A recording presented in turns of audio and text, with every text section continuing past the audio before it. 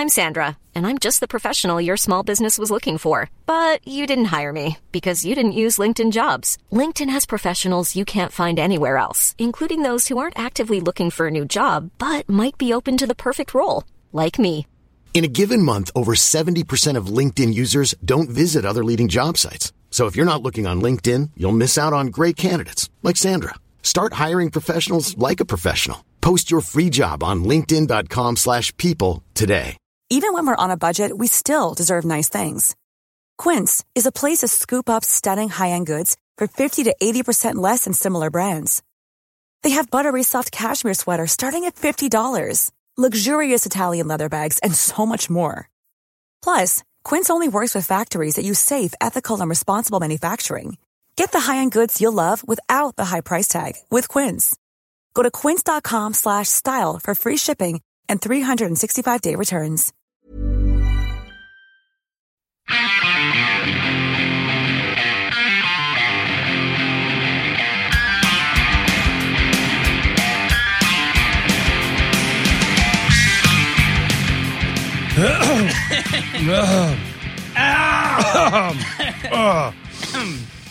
That is the opening bell for today's episode of Going Off Track, starring Brad, Jonah, and Steven. I said them in a reverse order depending on who you are sitting next to. Today's episode features the man, the myth, the legend, Ray Cappo from Jonah. Youth of Today, Shelter, Better Than 1,000, labels like Revelation Records and Equal Vision Records. And he's also known to those of you who like to bend as... Yes, in the yoga community, he is a super well-known teacher named Raghunath. And that's a stretch. And yeah, he does workshops all over the world, does a lot of retreats to India, is an incredible yogi. And he's got stories that will make your hair stand on its He's got end. some good stories. This one actually took a really long time for me to set up. You've been working on this for about a year. Probably a year, because his schedule is so crazy. He's in India a lot. He's only in Manhattan usually to teach a couple workshops and in and out. So, and he still plays with Youth of Today. So he's got a pretty crazy schedule. But I'm so glad he came by because, you know, for me, hardcore and yoga, two big parts of my life. And this guy embodies both and is like such... And he's always had that, he doesn't call it straight edge because he's an adult, but he still has that lifestyle.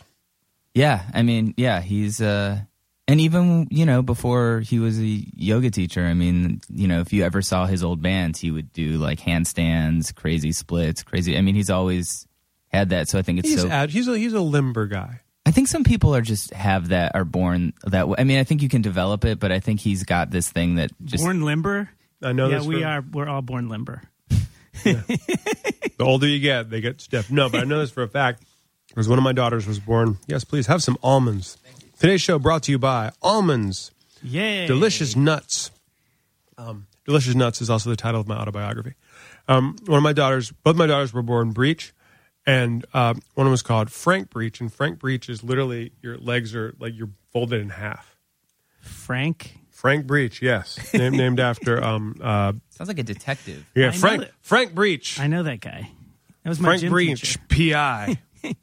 I'm looking for gymnasts and ballet dancers.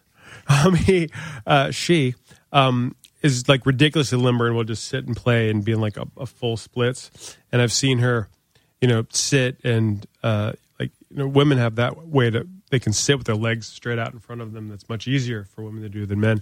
And she'll just kind of lean forward and fall flat. And my other daughter is limber, but not as much. And literally just how you were formed in the womb. Yeah.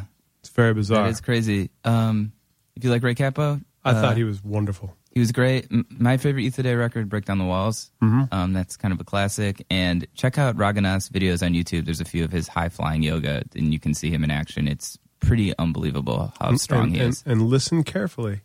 He will challenge you to tie your shoes in a different way. That is true. Here's Ray. It's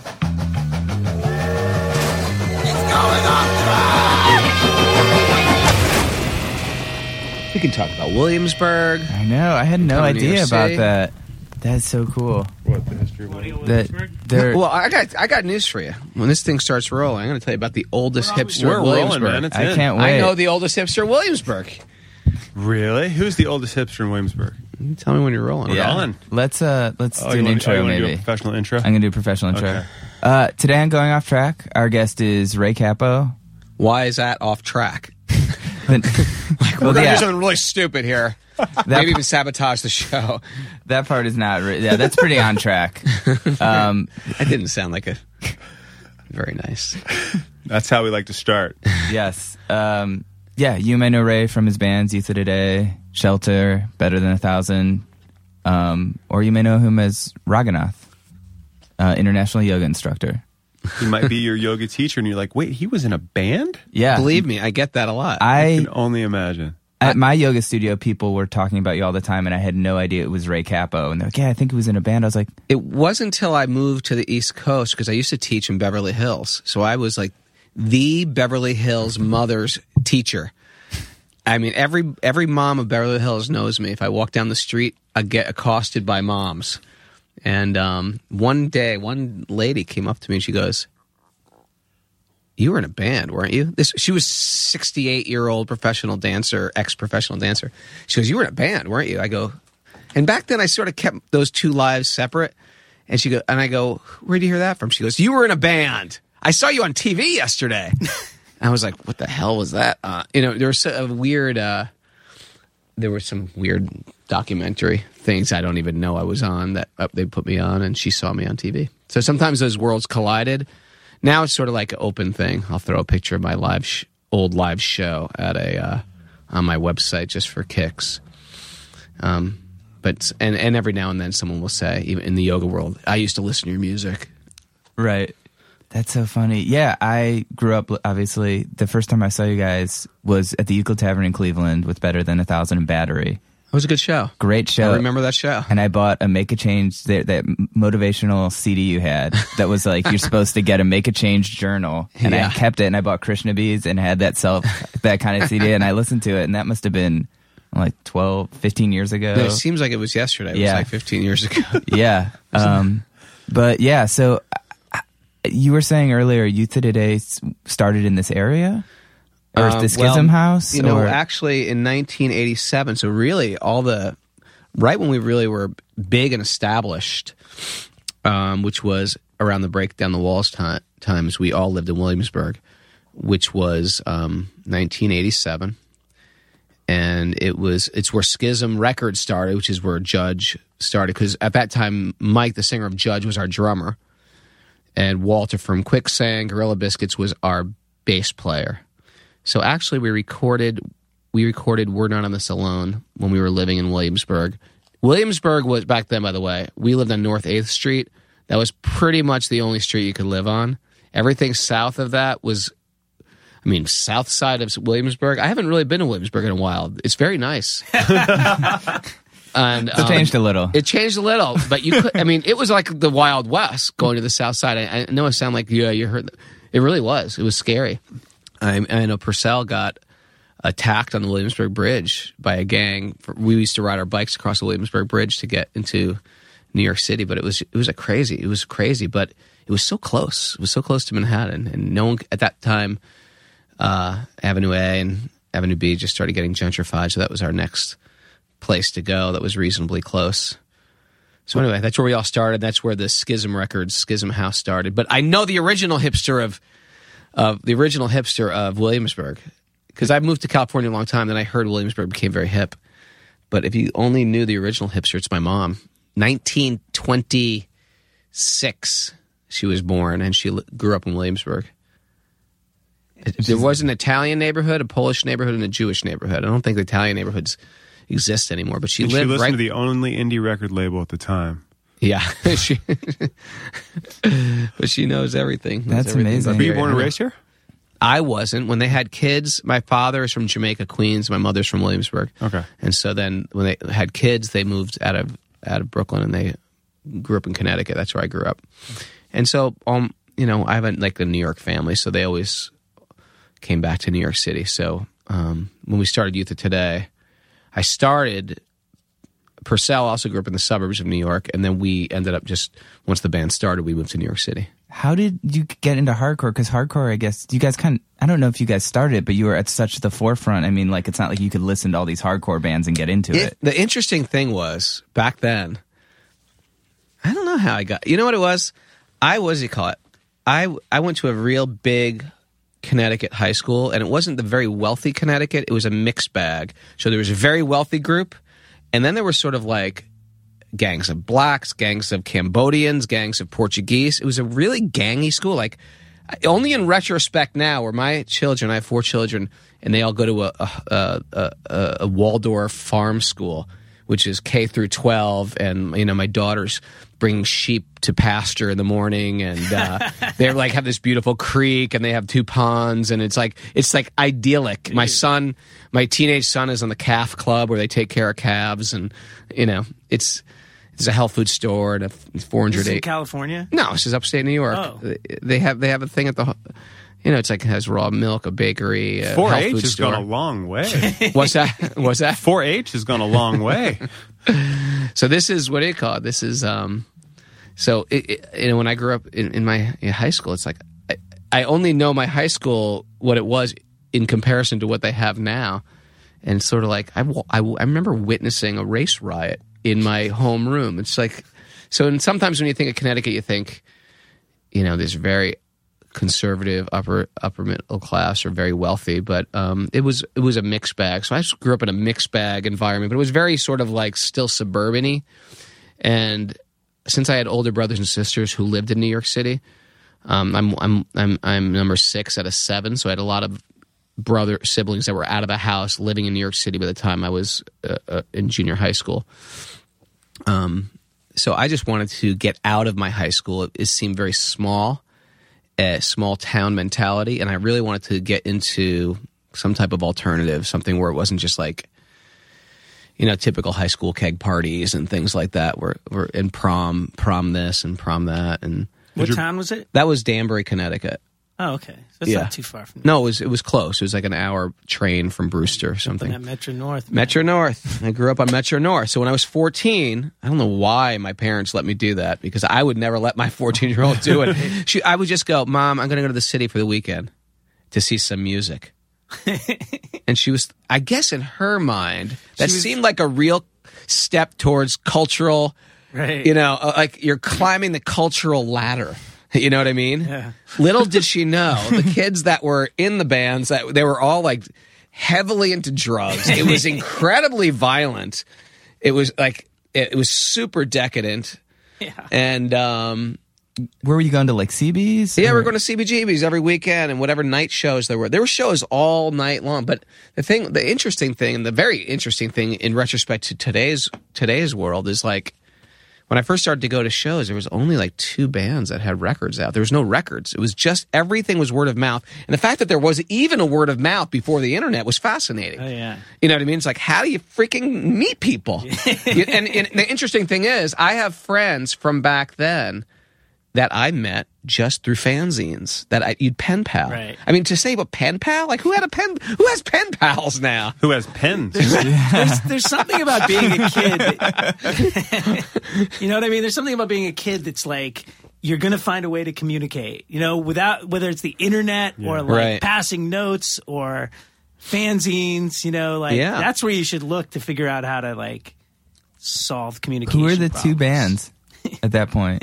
Oh, I think the only bands that had records out was Kraut, Yeah. which I don't know if anyone knows Kraut, but they were a great band. They were really great. They had a single out, and they had 2 singles out, and The Misguided, and they really sucked. But so some of the better bands that didn't even quite record yet, you know. So we just know of them because we'd go to clubs. There was a late night club, an after hours club, which opened at midnight. That was A7. It was on the corner of Avenue A and 7th Street. If you've been to Avenue A and 7th Street recently, it's quite nice. If you've been there then, it was like the scariest place. It's like going into like... I lived on Avenue and 7th Street. Yeah. But like in the past few years, not then. In the past few years, it's quite nice now. Yes. Back then, it was so scary. I can't even describe the fear that would like strike through you. And you had to hang out with all these punks who they themselves were incredibly scary. But if you didn't hang out with them, then it was just like a ghetto. And so it was like, you didn't know what you were getting into. Every weekend posed incredible threats of danger and intense excitement. Was this after the riots in East Village or around the same time? This is before. Before. Okay. This is before that. This was in 83 and 84. Yeah, because it was before. Yeah.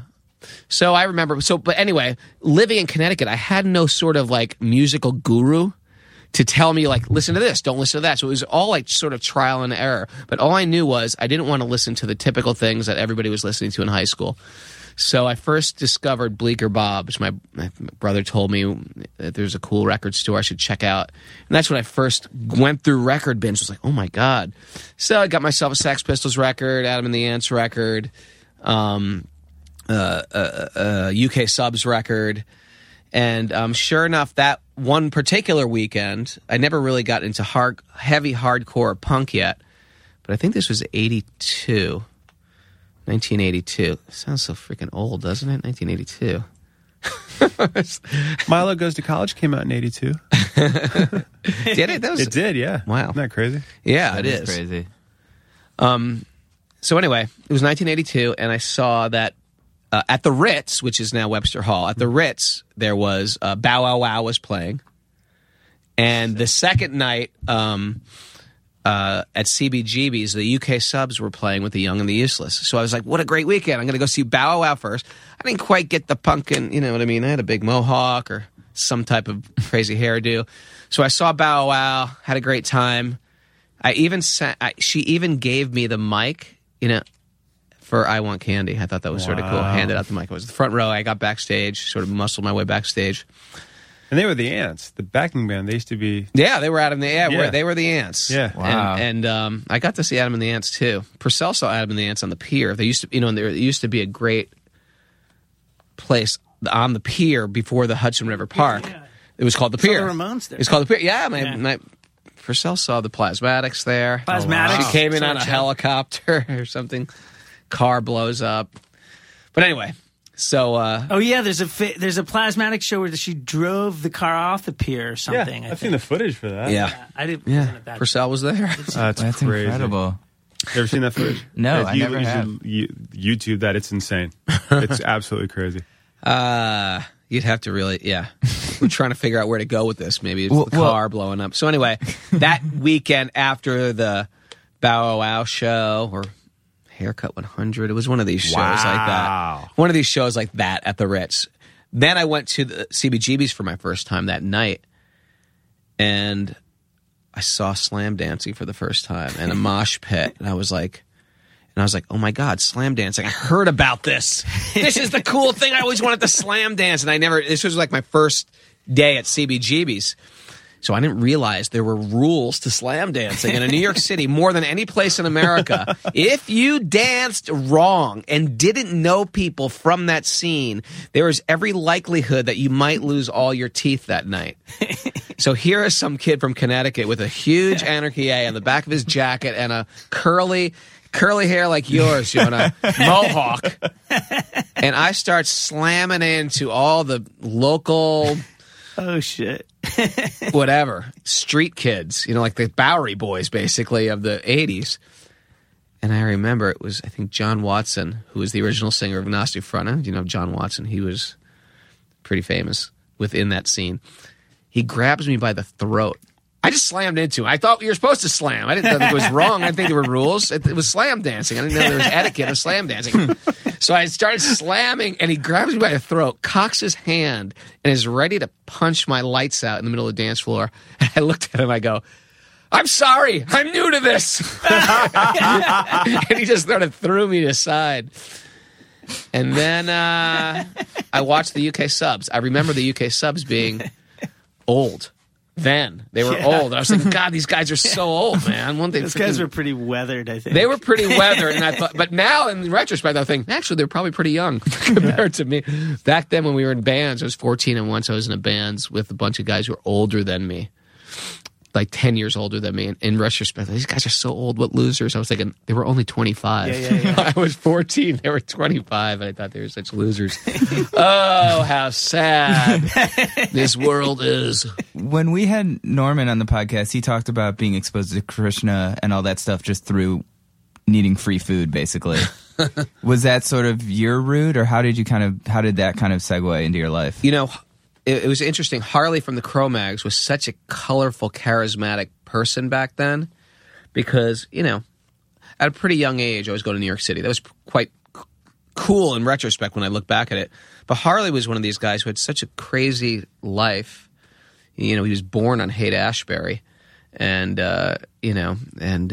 he sort of like grew up sort of on the streets with his mother and aunt, his aunt was in a punk band. So he started playing, and he was, you know, he knew everybody. When he was in 6th grade, he knew The Clash. He knew he knew, what's his name? Andy Warhol. And so when he was in 6th grade, he was already sort of a weird cult kid celebrity. He wrote a book with Allen Ginsberg. Wow. I didn't know that. I know. There's a book with Harley's poems with Allen Ginsberg illustrating, I think, or vice versa. Allen Ginsberg and Harley illustrating. But so anyway, he was already a cult sort of hero. And then he somehow liked one of the bands. I did another band, which never really got big because that wasn't not because it wasn't my band, but it wasn't my band. It was 3 guys from a band called CIA. And they got me to sing in it, and it was called Reflex from Pain. And we had some cool shows, played with the Circle Jerks in 82 or something like that. But it was a great band because these guys were actually great musicians. Where my older bands before Youth of Today, we couldn't really play our instruments very well. I was in another band called Violent Children when I was 14, 15. And then, Harley really liked this band. And so he sort of befriended me. Which is good to have Harley on your side because he was sort of like a gang leader there, and he was hard as nails. And I felt like, okay, now no one will kick my ass because I'm friends with Harley. So he was sort of like my protection to get around in that scene. Harley okayed me. I never hung out to the point where I'm hanging out on the streets drinking a 40. I barely even know what a 40 is. You know what I mean? I didn't smoke. I didn't smoke pot. You know, I didn't take drugs.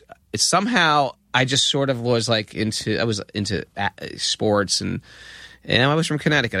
I had a good family, and I wasn't going to run away and live on the streets like a lot of these kids did. And so from that sort of bore the East Coast straight edge movement.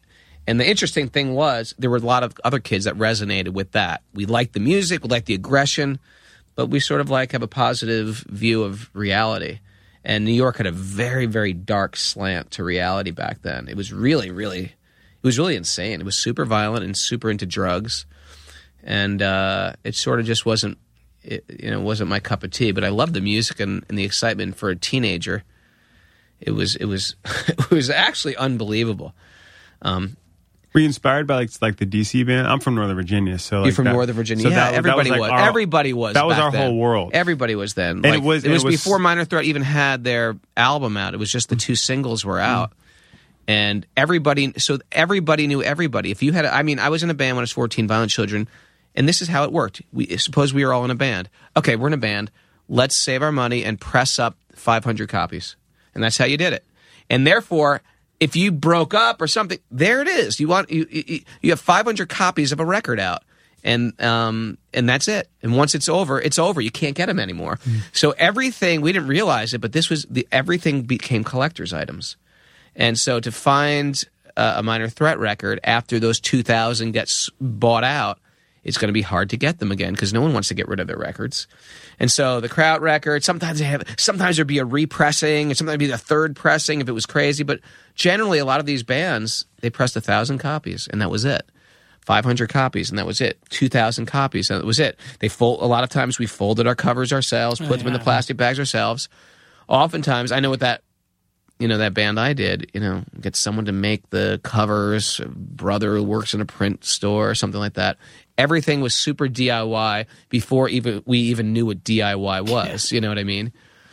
When did you decide to start Revelation with that? Oh, and then we started well, what happened was after Youth of Today was established, I had a friend in high school. When you're back in high school, I was always an avid preacher of something or other. And so back then it was I would preach hardcore as the Bible, you know what I mean? Because it was such, first of all, to listen to hardcore, you should understand, it was impossible to listen to hardcore. For me and the 3 other kids in high school that listened to it, out of my high school class of 600, that's how, popular. There was no, even stuff like Haircut 100 and Bow Wow Wow was hard. If that person was into Haircut 100, he'd be considered on the fringe, and you try to sort of lure him into hardcore, right? So, the fact that Haircut 100 has come up 7 times in this conversation already. That but that's the carrot that you're like, if they like Haircut 100, boy meets girls. Oh my God, when they hear Out of Step, he's gonna be in. That's what it was like. That's how I met Jordan from Revelation. He was a new kid. I think when I was a junior in my English class. And, he's a new kid in class. Looks sort of dorky. But he had an Anarchy A and a DK, like a Dead Kennedys symbol. I was like, a poser. Let's get him. I can work with this. So I said, hey, you like the Dead Kennedys? I said, listen to this. And I gave him a tape that had Minor Threat, 7 Seconds, Committed for Life. No one had albums out yet back then. It was like 1983. So there's 7 Seconds. No, it didn't have an album out. Minor Threat didn't have an album out. Here's a tape. Agnostic Front and Negative Approach. That was the tape I gave him. Everybody just passed tapes around. And then he goes, I love that tape. I go, oh, you like that? Oh, great. Then tonight, Negative Approach is playing and my band is playing with them. So I was in a band called Violent Children. We played with Negative Approach that night. See, we had a hangout by good fortune. Man, I don't know where to start because you can start previously or earlier, but there was a hangout for Connecticut kids called the Anthrax, which was an art gallery, and downstairs they did shows. And the guys who ran it, they were into art. So people like Keith Haring did all this stuff there. Keith Haring painted now I think about it, Keith Haring painted their crappy old refrigerator, which was probably now a collector's item. Freaking refrigerator. Totally. But there was a lot of people there. I wasn't much of an art fan back then, so I didn't really know him. I was, 15. So that night we played. So we had this hangout, and every weekend we'd hang out in Bridgeport, Connecticut. And that's where we meet other sort of oddballs from other Connecticut high schools or Westchester high schools. And that's where I met Purcell. Because the interesting thing was, so if I was saying earlier, no one had records. So what you would do is you and your buddies would stay up super late at night, like 1 a.m, and there'd be a college radio station that would play for 1 hour from 1 a.m. to 2 a.m. punk or hardcore. And that would be, and you tape it with a tape recorder, and that's how you'd learn about bands. For those of you listening, a tape recorder is a device that you would carry around and put a small piece of plastic with tape in it. It was pre-Laserdisc. Yeah. It uses a magnetic medium to store data in an analog format. Sometimes your tape was way cooler than the boombox you were recording on, hence the sound sounded like crap. And sometimes the boombox ate your tape. Yeah. Yes. Then came this crazy Walkman. There's something going around Facebook that said, it was like, if you know what these two have to do together, you're over 30. And it was a cassette and a pencil. Nice. Oh, my God. And I was like, oh, completely. I'm still doing that somewhere. Yeah. I just found a bunch of really cool tapes. I was like, I can't use these. I don't have a player. No. It's becoming like a thing in like the punk and like hardcore scene now to make annoying. tapes like as collectible things. Like now really? they're kind of retro, and bands will do like limited runs of cassettes. Oh, that's pretty Stupid. interesting. It's stupid. So I got so many things to tell you guys. I know. It's cool. How did the yoga thing come about? Because even seeing Youth of Today, I remember you're always doing crazy handstands. It seems, was this always a part of your life even as a kid? Yoga. I got into yoga when I lived in New York, actually, because I was always sort of interested in spirituality. Oh, I was talking about Harley. Harley was into Krishna consciousness because basically I think also he was fed by a big part of all Indian. Now that I go to India regularly, I take groups of yoga students to pilgrimages on India. It's a big part of my life, but I also spent time in India when I was younger. It's a big part of that culture is you feed people. Anybody, not just the poor people or homeless people. You just feed. You give There's some like spiritual offering of food, and then you give people on special holidays. You just walk by temples or holy cities, and they're always giving out food like that.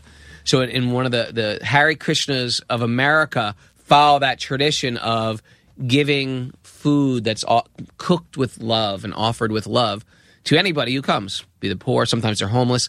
A lot of times it fit in that it was these homeless kids or kids living on the streets. And back when Avenue B and C were sort of deserted, there was just abandoned buildings. That's where everybody lived. They lived in the abandoned buildings. So they'd come out to Washington Square Park, and the Krishna guys would feed there. And so then they got interested in vegetarian. It became a big thing, vegetarianism. And so Harley used to explain to me about Eastern philosophy. But, those guys were all into... they smoked a lot of pot. They were a little violent, and they were, they weren't straight edge, So it's sort of like part of it didn't jive. Like, wait a second, Hindus do this or Krishnas do that. So it's sort of like it was. I didn't quite get it. I didn't get the connect. But that being said, Harley was a great, influential musician, and influential. He's just a charismatic guy. And so anyway, he first told me about Indian scriptures, Indian literature, and stuff like that. At the same time, I started taking yoga from a pretty famous, he still teaches in New York, this old Brazilian guy, Dharma Mitra, his name was. He was a pretty famous yogi now. He's probably 75 years old. But back then, it was like, no one did yoga back then. Even the big Jiva Mukti school, that was the David Life from Life Cafe, which is from the East Village. And then I remember David Life and Sharon Gannon. They're very famous yogis now. They used to be in that class with me, and when I used to go to Dharma Mitra's class. I mean, was it something, as a teenager, as a kid in a band, I don't see, specifically in the 80s, you're hearing yoga and go, oh, let's try that.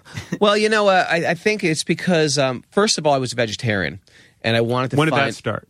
That started when I moved out of my mom's house. Okay. When I was 18. It resonated with me on some deep level. Like, I don't know how or where it came from, but I started reading about it when I was 16. But I realized I live with a bunch of Italian parents. There's no way I can. I don't know how to cook. I'm just gonna. But when I move out, I'm gonna become a vegetarian. Even that sounds like a big deal. There's 12-year-olds that are vegetarians that get. But back then, it was a huge thing. There was no like Boca burgers or. It was rare for vegetarian options, you know what I mean? It just meant like you're not eating the main course and you get iceberg lettuce and corn and canned corn for dinner. So, tofu dogs. It was not, you couldn't, even a veggie burger back then was sort of like corn and black beans mashed together in a burger shape. Put ketchup on it and it's practically a burger. Ketchup's vegetarian. It's tomato something. So, and I got a job, in the East Village, the restaurant was called Ahimsa. It was on 1st and 9th. And it was a health food store called Prana and on 1st Avenue. And then a bookstore called Ayurveda and a restaurant called Ahimsa. And that's where I worked. It was a vegetarian restaurant. And so Purcell worked at Prana and I worked there. And there was a lot of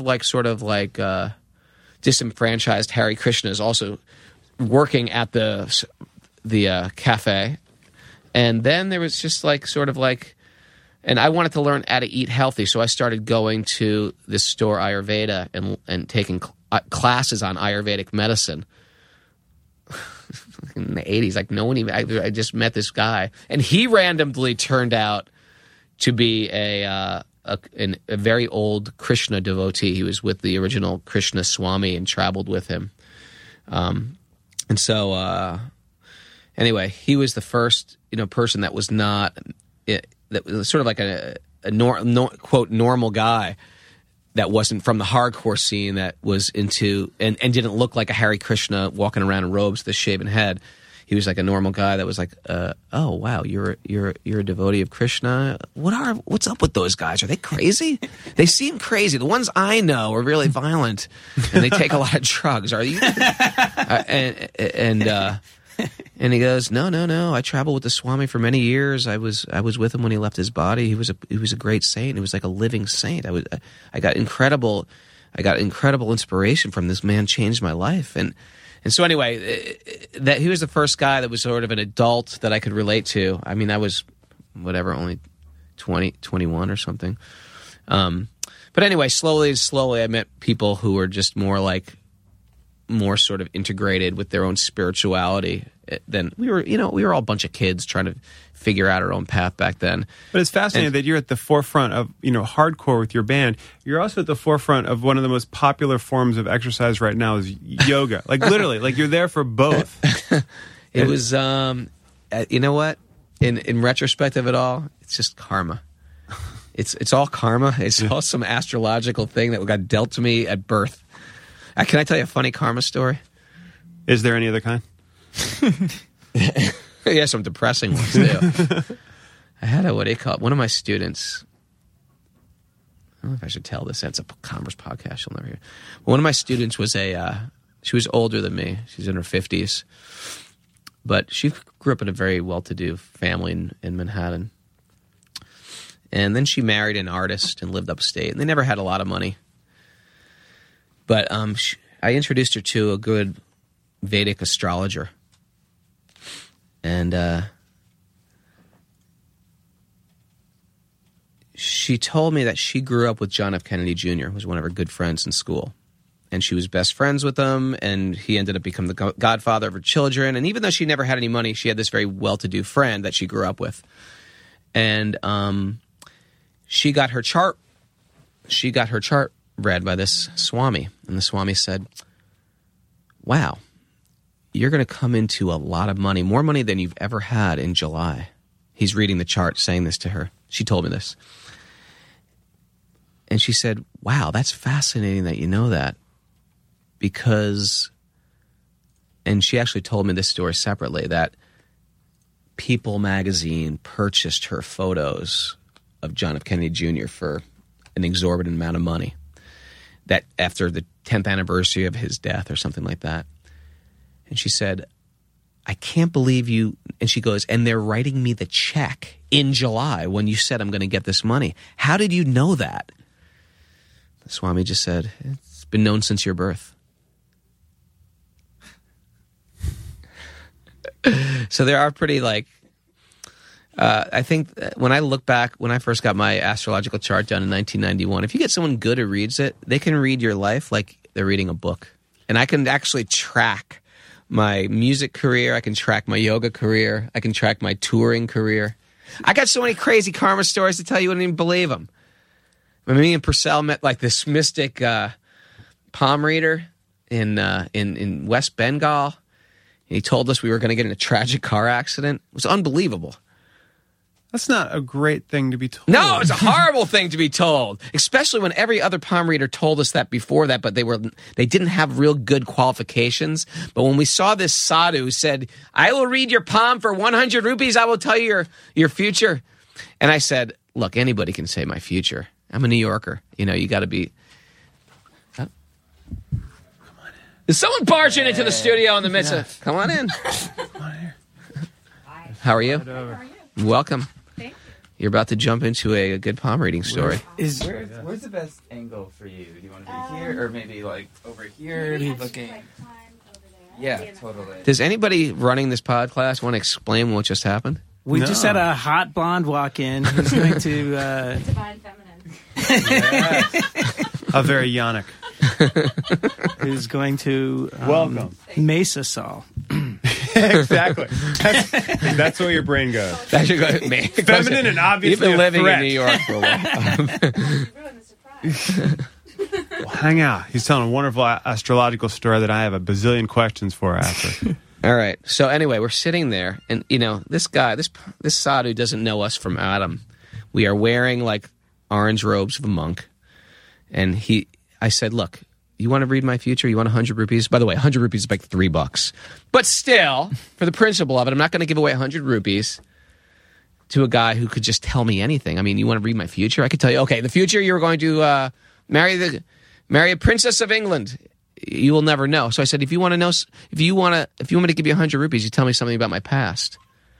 And he looked at my palm and just goes, you're a famous musician. And you have a bad liver, which I had a bad liver at the time. I said, okay, that alone is worth 100 rupees. And then Purcell said, okay, read my palm too. And he said, you too are a famous musician.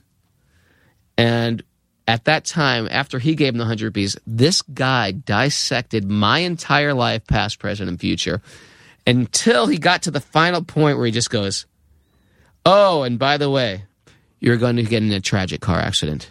Namaste.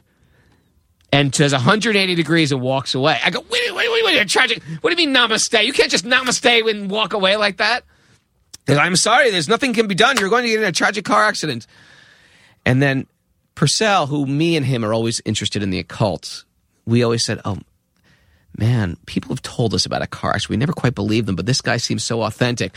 We were like, please, you got to tell us about this car accident. He goes, I go, what can we do to avoid this? And he goes, there's nothing you can do. He goes, but I will tell you this, none of you will die. So I was thinking, well, you can get it. There's a lot of horrible things that can happen where you escape death. I could be paralyzed. Worse than death. Yeah, it could be worse than death. Maybe death would be better.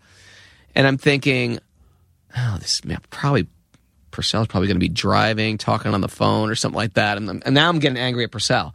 I don't even know why this mystic's got me. So anyway, sure enough, obviously your fault. Fast forward the cassette a few years later, and Shelter got a hit record. My next band after Youth of Today, Shelter, we had a hit record. It was like a charting record or something in Brazil. The Shelter Mantra record was very popular in Brazil. We were bigger there than anywhere in the world. And the record company threw some big, record company party for us backstage at one of the shows in Sao Paulo. And they knew we were into Eastern philosophy and yoga and Krishna consciousness. So they brought in a bunch of, they try to make a special yoga. That's how yoga record companies did it back in the day. So they tried to make a cool theme, and MTV was there. And they brought this very, very famous yogini of South America. It was a big ashram in South America. Folded yoga that you melt in an oven. A yogini, yeah. It's like a... Sorry. So sorry. Oh, look, the yogini over there just gives a... So anyway, but her name was... what's her name? Regina Shakti, her name was. And she's also a famous palm reader. And so and she's like reading everybody's palms. And she's pretty famous in Brazil. So she said, are you out of juice there? Okay. You prepared. Continue on? Okay. So Regina Shakti, she's reading everybody's palms. And she's reading mine. Oh, you're going to have a great tour, and you're going to go travel all over South America, and blah, blah, blah. And then finally, her whole face changes into a pucker. And she goes, oh. I go, what are you seeing? She goes, you're going to get in a tragic car accident. And I said, oh, no. I said, you got to read my friends. Immediately, you got to read my friends. And so I bring Purcell over there, who's also in Shelter at the time, and he looks at Purcell's. He goes, you two are going to be in the same car accident. And there was like, and both of us said practically at the same time, is there anything we can do to avoid it? And she goes, no, but none of you will die. And I said, oh man, we've heard this before. And so we said, oh, well, maybe the band will get in a car accident. Maybe that's just the whole band. I want you to check the other guys' palms. So we called in the bass player and the drummer.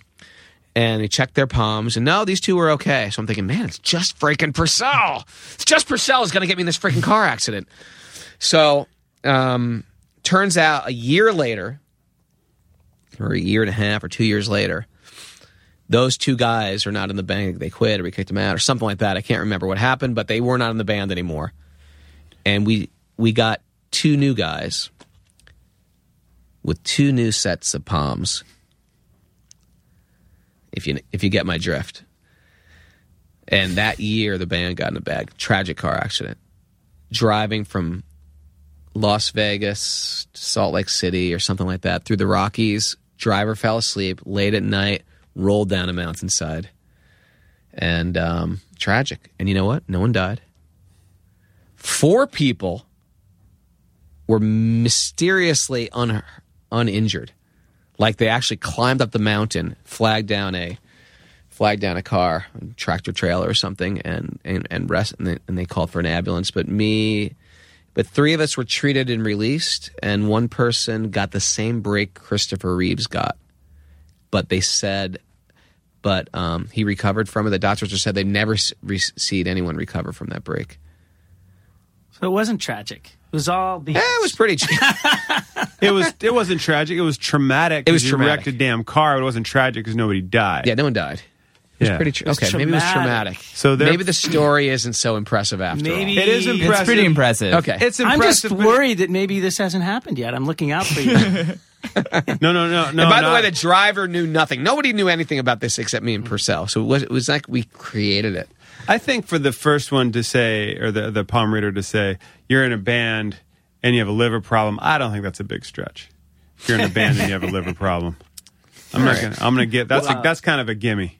Even if you are straight edge, that's on the road. That takes a lot of stress out of you. Now, we don't have to dwell on the yoga thing. We can go back to the music thing. We like sometimes the old fans like to hear the old stuff. Yeah, whatever. Like the magic. I think they're both super interesting. Can I tell you? I told this to Norman how I first heard of Shelter. Yeah. Because I heard of Shelter before I heard of Youth of Today. Is that my friend who got me into every band in high school? He was you.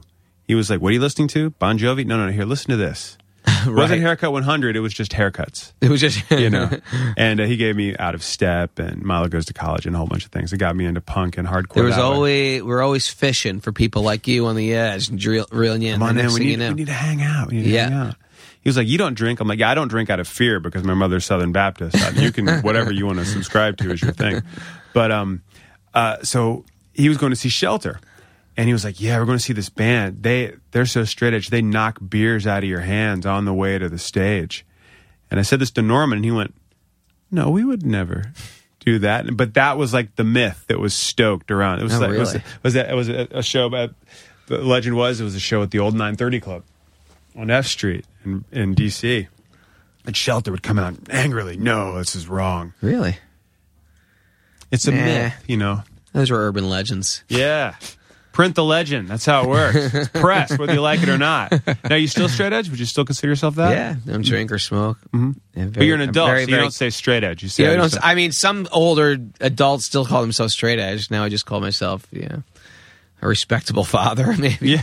But I don't. I'm into really clean living. I have a very clean diet. And except for that caffeine you got going. Huh? That coffee you're drinking? This is it's some type of herb. It might have caffeine in it.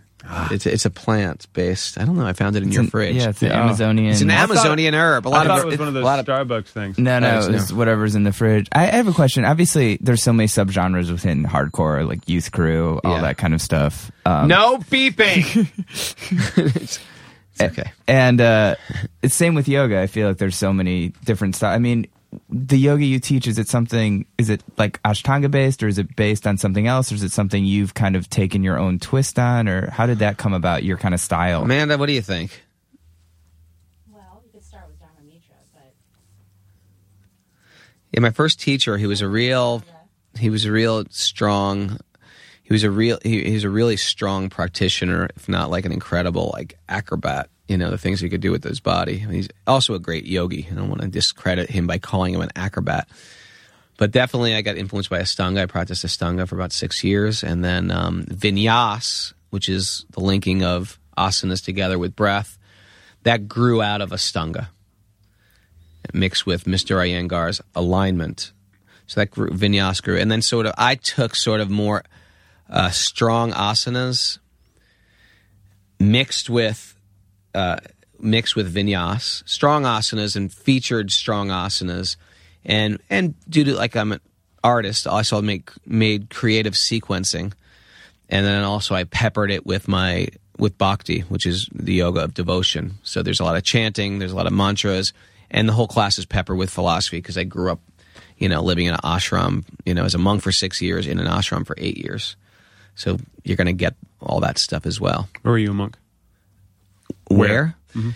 I first got into Krishna consciousness in New York, but I immediately went to India there, and then I would go back and forth between different places in America. Lived on a farm for a while. Would go back to India. And would just go back and forth. There was no like steady place. Was this a point where the band stuff was finished? Or This is the point where Youth of Today, I quit Youth of Today to be a monk. And that was at the Youth of Today's height.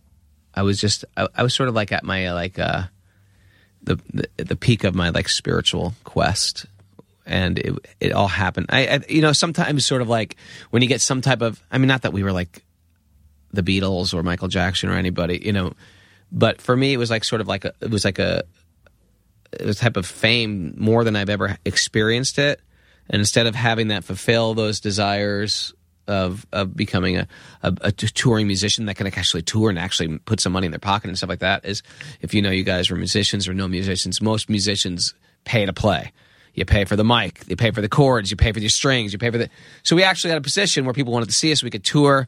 You got to actually make some money, although we never made that much money. But, we got a record. When Youth of Today got a record deal, that was like one of the first record deals ever. When we got asked to be on Caroline Records, Caroline back then was like a very big independent label. They did, White Zombie and who else was in the Misfits. Was Lyle Preslar working there at the time? Who? Lyle from Minor Threat? No, it was before Lyle worked there. But that's right. He worked there in the 90s. But anyway, it was one of these things where no one ever paid us any money to do our records. It was sort of like, and we got a phone call and we're just like, yeah, we want to put out your next record. I'm like, oh, that's pretty cool. How much you're going to give us money for it? Like, yeah, we can give you like, I can't remember what it was. It was like $20,000, $25,000, something like that.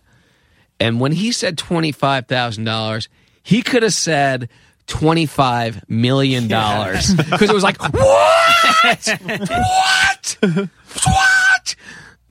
We had never had more. I mean, I remember the first time we played with Agnostic Front at CBGB's and Roger gave me $100. I was like, oh my God, we got $100. Zeros. Yeah. I'm going to be a thousandaire.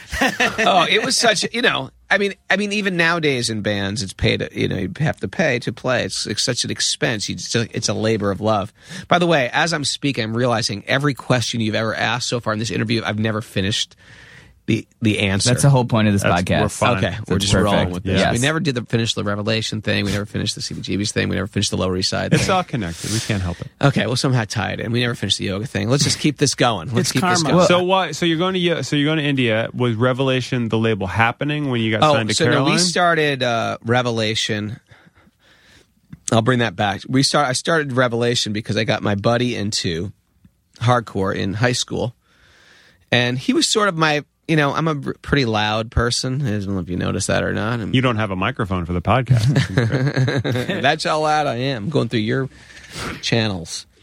But I'm sort of in everybody's face. A man, I can vouch for that, right? Okay. So, but my friend was sort of low-key. But we didn't care back then. We just wanted to spread the good word of hardcore punk music. And so we were friends, and then he was always like, man, because I was in Youth of Today, I knew all the bands in New York, and he didn't really know anybody. He would just come to shows. He'd be like, man, there's so many cool bands out there. And then we started talking, we should start, because I had put out my own record previously. I said, he said, we should start doing our own records. And there was that band Warzone. I don't know if you know Warzone, but they were sort of like pieced together band of hundreds of different demos, but they never put out a record. And then I was friends with Ray Bees. And he told me he was breaking up the band. And I said, oh, man, we should put out your record then, or something, just to remember you guys by. So I told Jordan, I said, yeah, let's kick in some money and put out the Warzone record, and we'll make a record label. That's how it worked. We made 1,000 copies, and we hand-folded them all and made our own thing. And, we'll make the money back, and if there's another band we like, we'll put out that band. And it really started like that. And then that sort of inspired Warzone to become a band again, and they reformed their band after they broke up.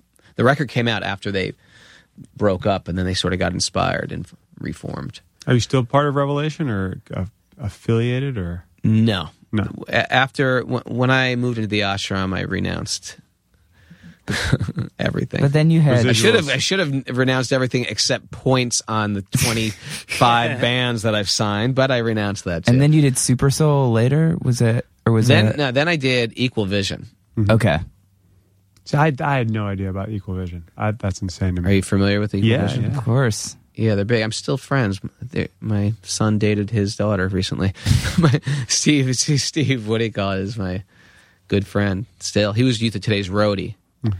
And then me and him moved into the ashram together in 88.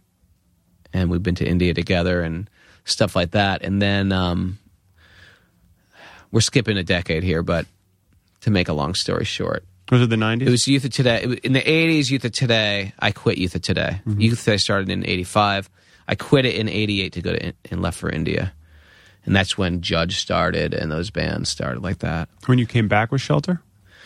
Then I got back, and after living in the ashram for a few years, truthfully, it was the Bhagavad Gita that turned me on to Shelter, because Shelter was considered just my last record I'll ever write. I'm just giving up music. I'm renouncing the world. It's over. That part of my life is over. In the name of a lot of fun, it caused me also a lot of distress. Whenever you get stuff in this world, you deal with all the pain of that stuff. You get fame, you deal with the pain of fame. You get some wealth, you deal with the fighting over who. It was sometimes if you were ever in a business with a friend that never made money, it was more fun. And once you start making money, sometimes you just argue about the money. Or a band, Yeah, when you're united against the world, it's great, and then you get signed. And I mean, how many bands? I know a lot of bands, just because Shelter got big and we started meeting other bands that were also big. There's bands that got to a level of bigdom where they just wouldn't travel in the same tour bus with each other. You probably know the stories too. They all travel in their own tour bus because they cannot tolerate each other. And sometimes they get in these fist fights on stage. It's horrible. Yeah. But, it's a common thing. It's a common human condition is we get greedy and we're all sort of self-centered. And so that's just part of a human condition. And then we sort of think, I'm right, and they can't see my point of view. And depending on how evolved or unevolved the person is, then we're really self-centered or less self-centered. And so this is sort of a common thing. So anyway, that type of puny, but still some type of material success, it affected me and left a very bad taste in my mouth. And sort of I just got over it quick. And I just said, you guys, I'm over it. I'm leaving. And then, yeah. Oh, and so anyway, I wrote this final record, the Shelter record. But the more Eastern philosophy is a nice integrated look on spirituality, which is you don't give up what you do, but you do what you do in a more spiritual way. What turned you on to the spirituality? Because I'm assuming your family was Catholic, if you're Italian and had a lot of siblings. You know what? I was always sort of interested in spiritual things. I was really, I was always sort of interested in spirituality, but I was not really interested in fundamentalism. I don't know what turned me on to it. Sometimes they'll say it's your upbringing, but some people grew up in an upbringing. Perhaps it was people that sort of loved me that were spiritual. You know what I mean? Because it seems like sometimes people can have all the right theory of or a philosophy behind spirituality, but they may not be loving, right? Yeah, they might have the right doctrine, but they might be cruel to you. Well, I say there's thinkers and feelers in the world. You're born one way or the other, and you can always tell when people talk. Someone will say, well, I feel we should do this. I think we should do this. But it's not just that. It's sort of like when people love you, that inspires you some way. When you get that love, or just in the same way if you get cruelty to them. So maybe I had positive influence of spirituality at a young age. But I know, like in college, when I was also by the way, when I say I was in college, I was not interested in college. I was interested in music. Right. Went to college for a year to buy some time to realize I'm not interested in being a math major. I'm interested in being in a band. That's all I wanted to do. I felt we had a good message. I wanted to spread the message of Youth Today. So that being said, I had a fundamentalist friend in college, and although I appreciated it, I didn't appreciate fundamentalism. And that's why I think it attracted me to Eastern thought, because it's a very broad understanding of a spiritual path that everybody everybody's on a spiritual path. And if you don't figure it out in this lifetime, you have lifetimes to figure it out. And to the degree that you embrace materialism, there's some pain with that. And to the degree that you embrace some spirituality, you get to work through these sort of like bumps in the road and assist you to sort of evolve. How do you deal with that as a father with your kids? Are you like inclusive of it, or is it something that you say, oh, we're going to do this, that, and the other thing? It's one of those things you try to like. I think as a parent, you try to introduce your kids to things that you feel are good ethics, good idea of right and wrong. But ultimately, I can't possess the kids, and I can't, I'm not going to disown them. If they don't follow the paths, I can introduce them into vegetarianism. I can introduce them to different things that I'm in, not drinking or smoking. But we're parents, If you had a controlling parent, you know what that's like. I think the real thing as a parent is you have to inspire with love. You know what I mean? Not inspire them with your spirituality, or not inspire them with your yoga, or not inspire them with your music, or you got to inspire them with love. That's what inspires a person in any relationship. Yeah, no, this is true. And I'm not going to say I'm doing this great. I've got a 16-year-old that's trying to drive me through the wall right now, and I want him to do what I want him to do when I want him to do it. Breaking down the wall, probably. Because you know what's best. Because I know what's best. There it is. Because I know what's best. No, when I was that age, like 16, I hung out with like a lot of bad folks, and my biggest fear was disappointing my parents, not getting punished. Can I steal this water, brother? Is this mine? Okay, great. So I think you're absolutely on point with that. That's the only way to raise kids. Yeah, it's what I mean. Because you can't drive it through their skull. I know you can. Anyway, and sometimes I'm very interested in like making a point instead of like making a difference. You know what I mean? So sometimes I sat him down, he listened to me, and I told him that he better, and he just stood there and he took it, and you know what I mean? And then I go in the other room and he's like giving me the finger. You know what I mean? So it's sort of like it's a great learning process of like leveraging with love instead of anything else. And like I said, I definitely don't have it down, and I definitely have bloodlines of old Italian fathers speaking through my body.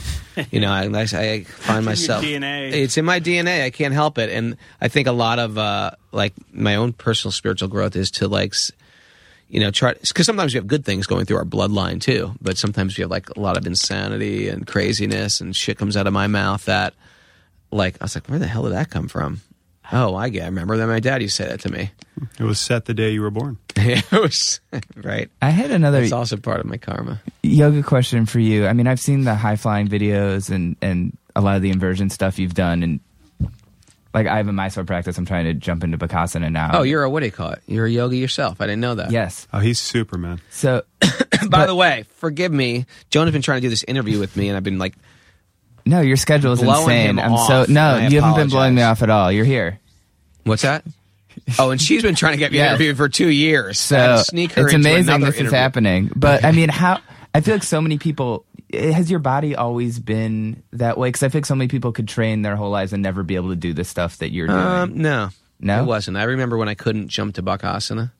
I remember when I couldn't, grab my toe and stand up tall. I just think sort of like as... My kids, too. She can do that now. Yeah, I know. Sometimes kids can do all this stuff. And sometimes as we get older, we sort of like lower the bar. And sometimes we really lower. And we use millions types of excuses. I'm too old for that. I can't do that. What do you think I'm a dancer? What do you think I'm a ballerina? What do you think I'm like an Olympic... Stripper. Olympic athlete or whatever. It's like... But it's sort of like... we really lowered the bar. So as yoga and as yogis, we're asking everybody to sort of like raise the bar in every aspect, your physical and your mental and your spiritual. And sometimes I tell this to my yoga students, it's the same type of thing. Sometimes I'll like, yogis do this, but not just by practice. I'm going to tie my shoe, and I'll like almost do like a yoga pose, lengthen and fold when I tie my shoe, and like my leg is straight, I'll just tie my shoe. I'll be like this, standing up and tie my shoe without bending my legs, and someone go, "Hey man, it's pretty cool. You're pretty flexible. You can tie your shoes." And I was thinking, "Oh man," or "You can touch your toes."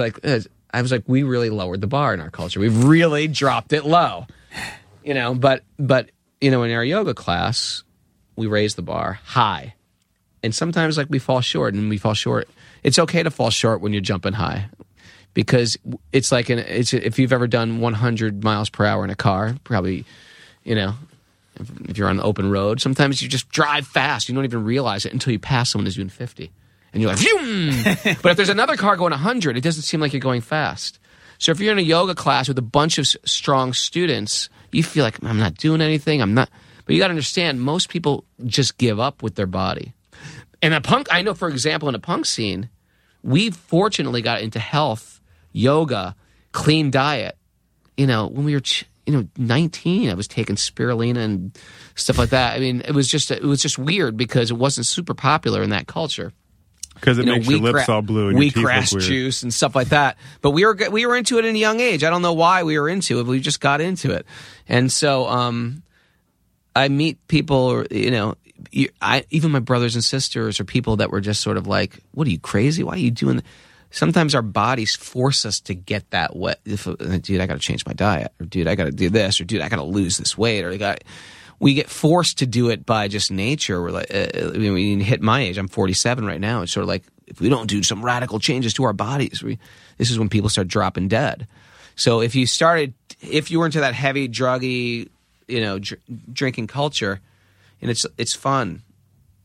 And then it becomes ugly after a while. When you start trying to manage, when we're 19, you can eat like shit and you still look great. You know what I mean? It's sort of like, it starts to catch up, not on everybody, but it starts to catch up on everybody. Sometimes it's more obvious on their body. So that's why when we sort of get to a clearing in our mind, and you wanted to get into something like yoga, it sort of asks us to stand up tall, where a lot of people are just not even going there. But sometimes they'll go there for another reason. They'll go there at different phases in their life. Sometimes it'll catch them when I have students that are 60. They're just like, you know what? I've climbed this ladder of success with my life, and I've become very successful. And then I'm at the top of the ladder, and the ladder is leaning against the wrong wall. And I realized I got to climb back down this ladder, and so I got into yoga.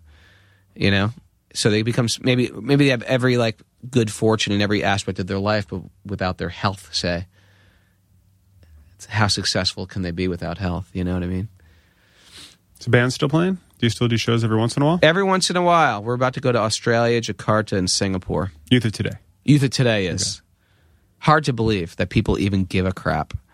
It's hard. I don't think it's that hard to believe. What about Better Than 1,000? Have you ever thought about getting that band back together? Yeah. Me and Ken thought about doing it. It's sort of like that. I'm not on the pulse of the music scene at all. You guys you were dropping some names of bands and clubs and stuff like that before when I was out there, and I was just going, oh yeah, really? Oh cool. Well, they recorded here? Oh cool. But truthfully, I have no freaking clue who is who or anything. But every now and then I get a phone call and say, hey, you want to go to Brazil?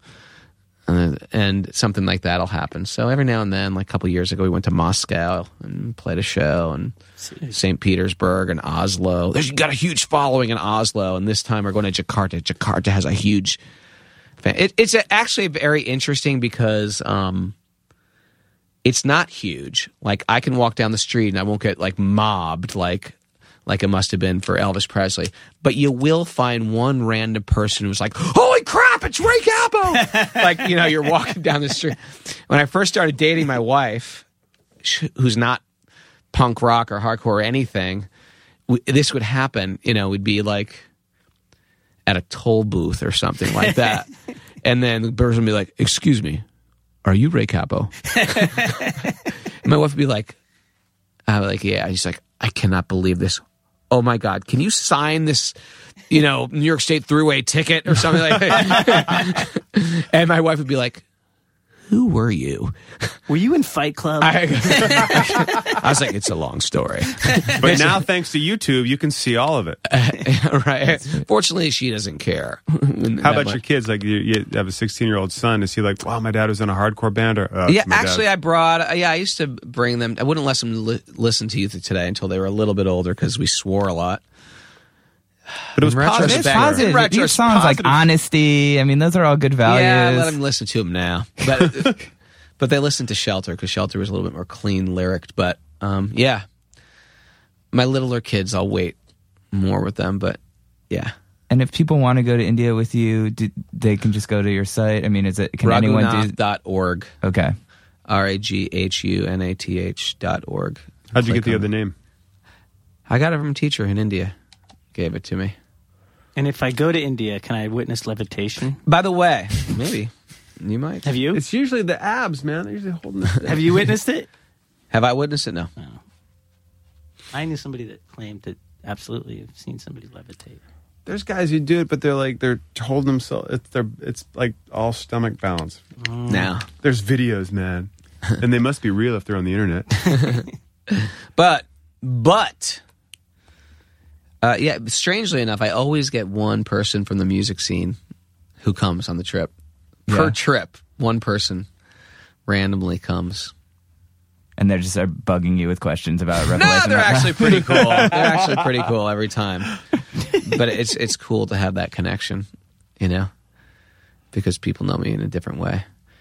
That it always is funny when you do run into some random. I had a good, not even that long ago, I was teaching at Pure Yoga and running to catch the express train on 86th Street or something, and a cop grabbed me by the arm. And I was like, I immediately, whenever I see a cop, I'm sorry. That was the first thing that came to me. I'm sorry. He goes, hey, man, I heard you guys are doing a reunion.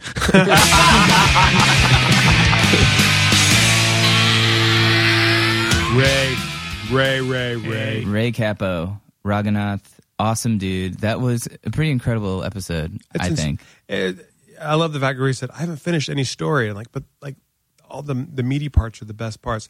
We talked when he left. Do you remember this? That I want to do with Ray and Lau Preslar and whoever else we start getting on the podcast from those days, like an old school hardcore punk rock roundtable, and just sit and go, all right, guys, talk. Yeah, absolutely, that'd be awesome. Absolutely. Yeah. I was talking about that with Brad even earlier today before you were here. Just like all these New York stories. I mean, who would talk our ear off would be Jimmy G. Oh, yeah. We'll get him in here. That would be sick. I just re-listened to the episode with Arturo and Lisa, and just like some of those stories, man, I feel like that stuff needs to be preserved because it's like, especially what that area is turning into now, like once it changes and that crosses over and it just becomes NYU, it's like that, no one's going to know this stuff exists unless you kind of get the people who are there talking about it. Lived in New York for any amount of time. I mean, even in the short amount of time I lived in New York, the transformation of the Bowery, that's insane. And people are up in arms about these city bikes now, and it is even from the time I lived there, it's like Mars Bar's closed, like all this old stuff seems to close. And the city bikes are fine if the bikes stop working if you don't obey the traffic laws. Yeah. Annoys me. To me, I'm just like, I'm not going to ride a bike in Manhattan. I think it's too dangerous for me personally. And it's not, I feel like I just don't trust the drivers in Manhattan. Yeah. To be on this it's too vulnerable for me. But I mean, I think environmentally and all that stuff, it's great. And I would rather Citibank paid for it than tax dollars. So yeah. You should find an alternate form of exercise such as yoga. Yes. And you should study with Ray Capo. Yes. It was just announced that yoga is not considered a religion, so they can teach it in schools. Did you know? I did know that. I think that's great. Well done. Well done, First Amendment. Well done, America. Can it get you to work in 10 minutes, though? If you work in a yoga studio. It can get, or if you work in your apartment, like I do. Ooh. Shabam. Touche. If you like all this witty repartee, hit us up on Facebook.com/GoingOffTrack. I want to thank all of the folks who have been donating to our wonderful website. You are out there. We have received your emails and responded in kind. Thank you very much. If you'd like to donate for us to keep this thing going, because we know podcasts are a great way to learn how to break even in the world, go to goingofftrack.com, click on donate.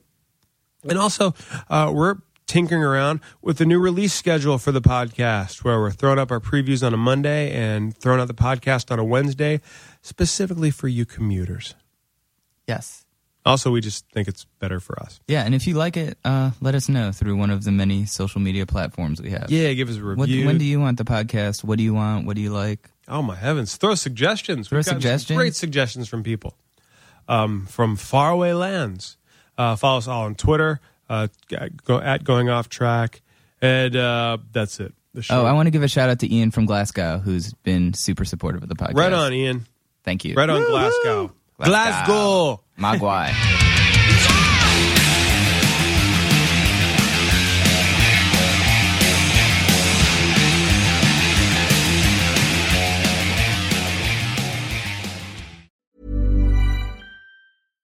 Hi, I'm Daniel, founder of Pretty Litter. Cats and cat owners deserve better than any old-fashioned litter. That's why I teamed up with scientists and veterinarians to create Pretty Litter. Its innovative crystal formula has superior odor control and weighs up to 80% less than clay litter. Pretty Litter even monitors health by changing colors to help detect early signs of potential illness. It's the world's smartest kitty litter.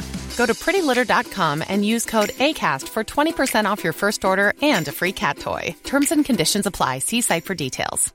Hey, it's Paige DeSorbo from Giggly Squad. High quality fashion without the price tag. Say hello to Quince. I'm snagging high-end essentials like cozy cashmere sweaters, sleek leather jackets, fine jewelry, and so much more. With Quince being 50 to 80% less than similar brands.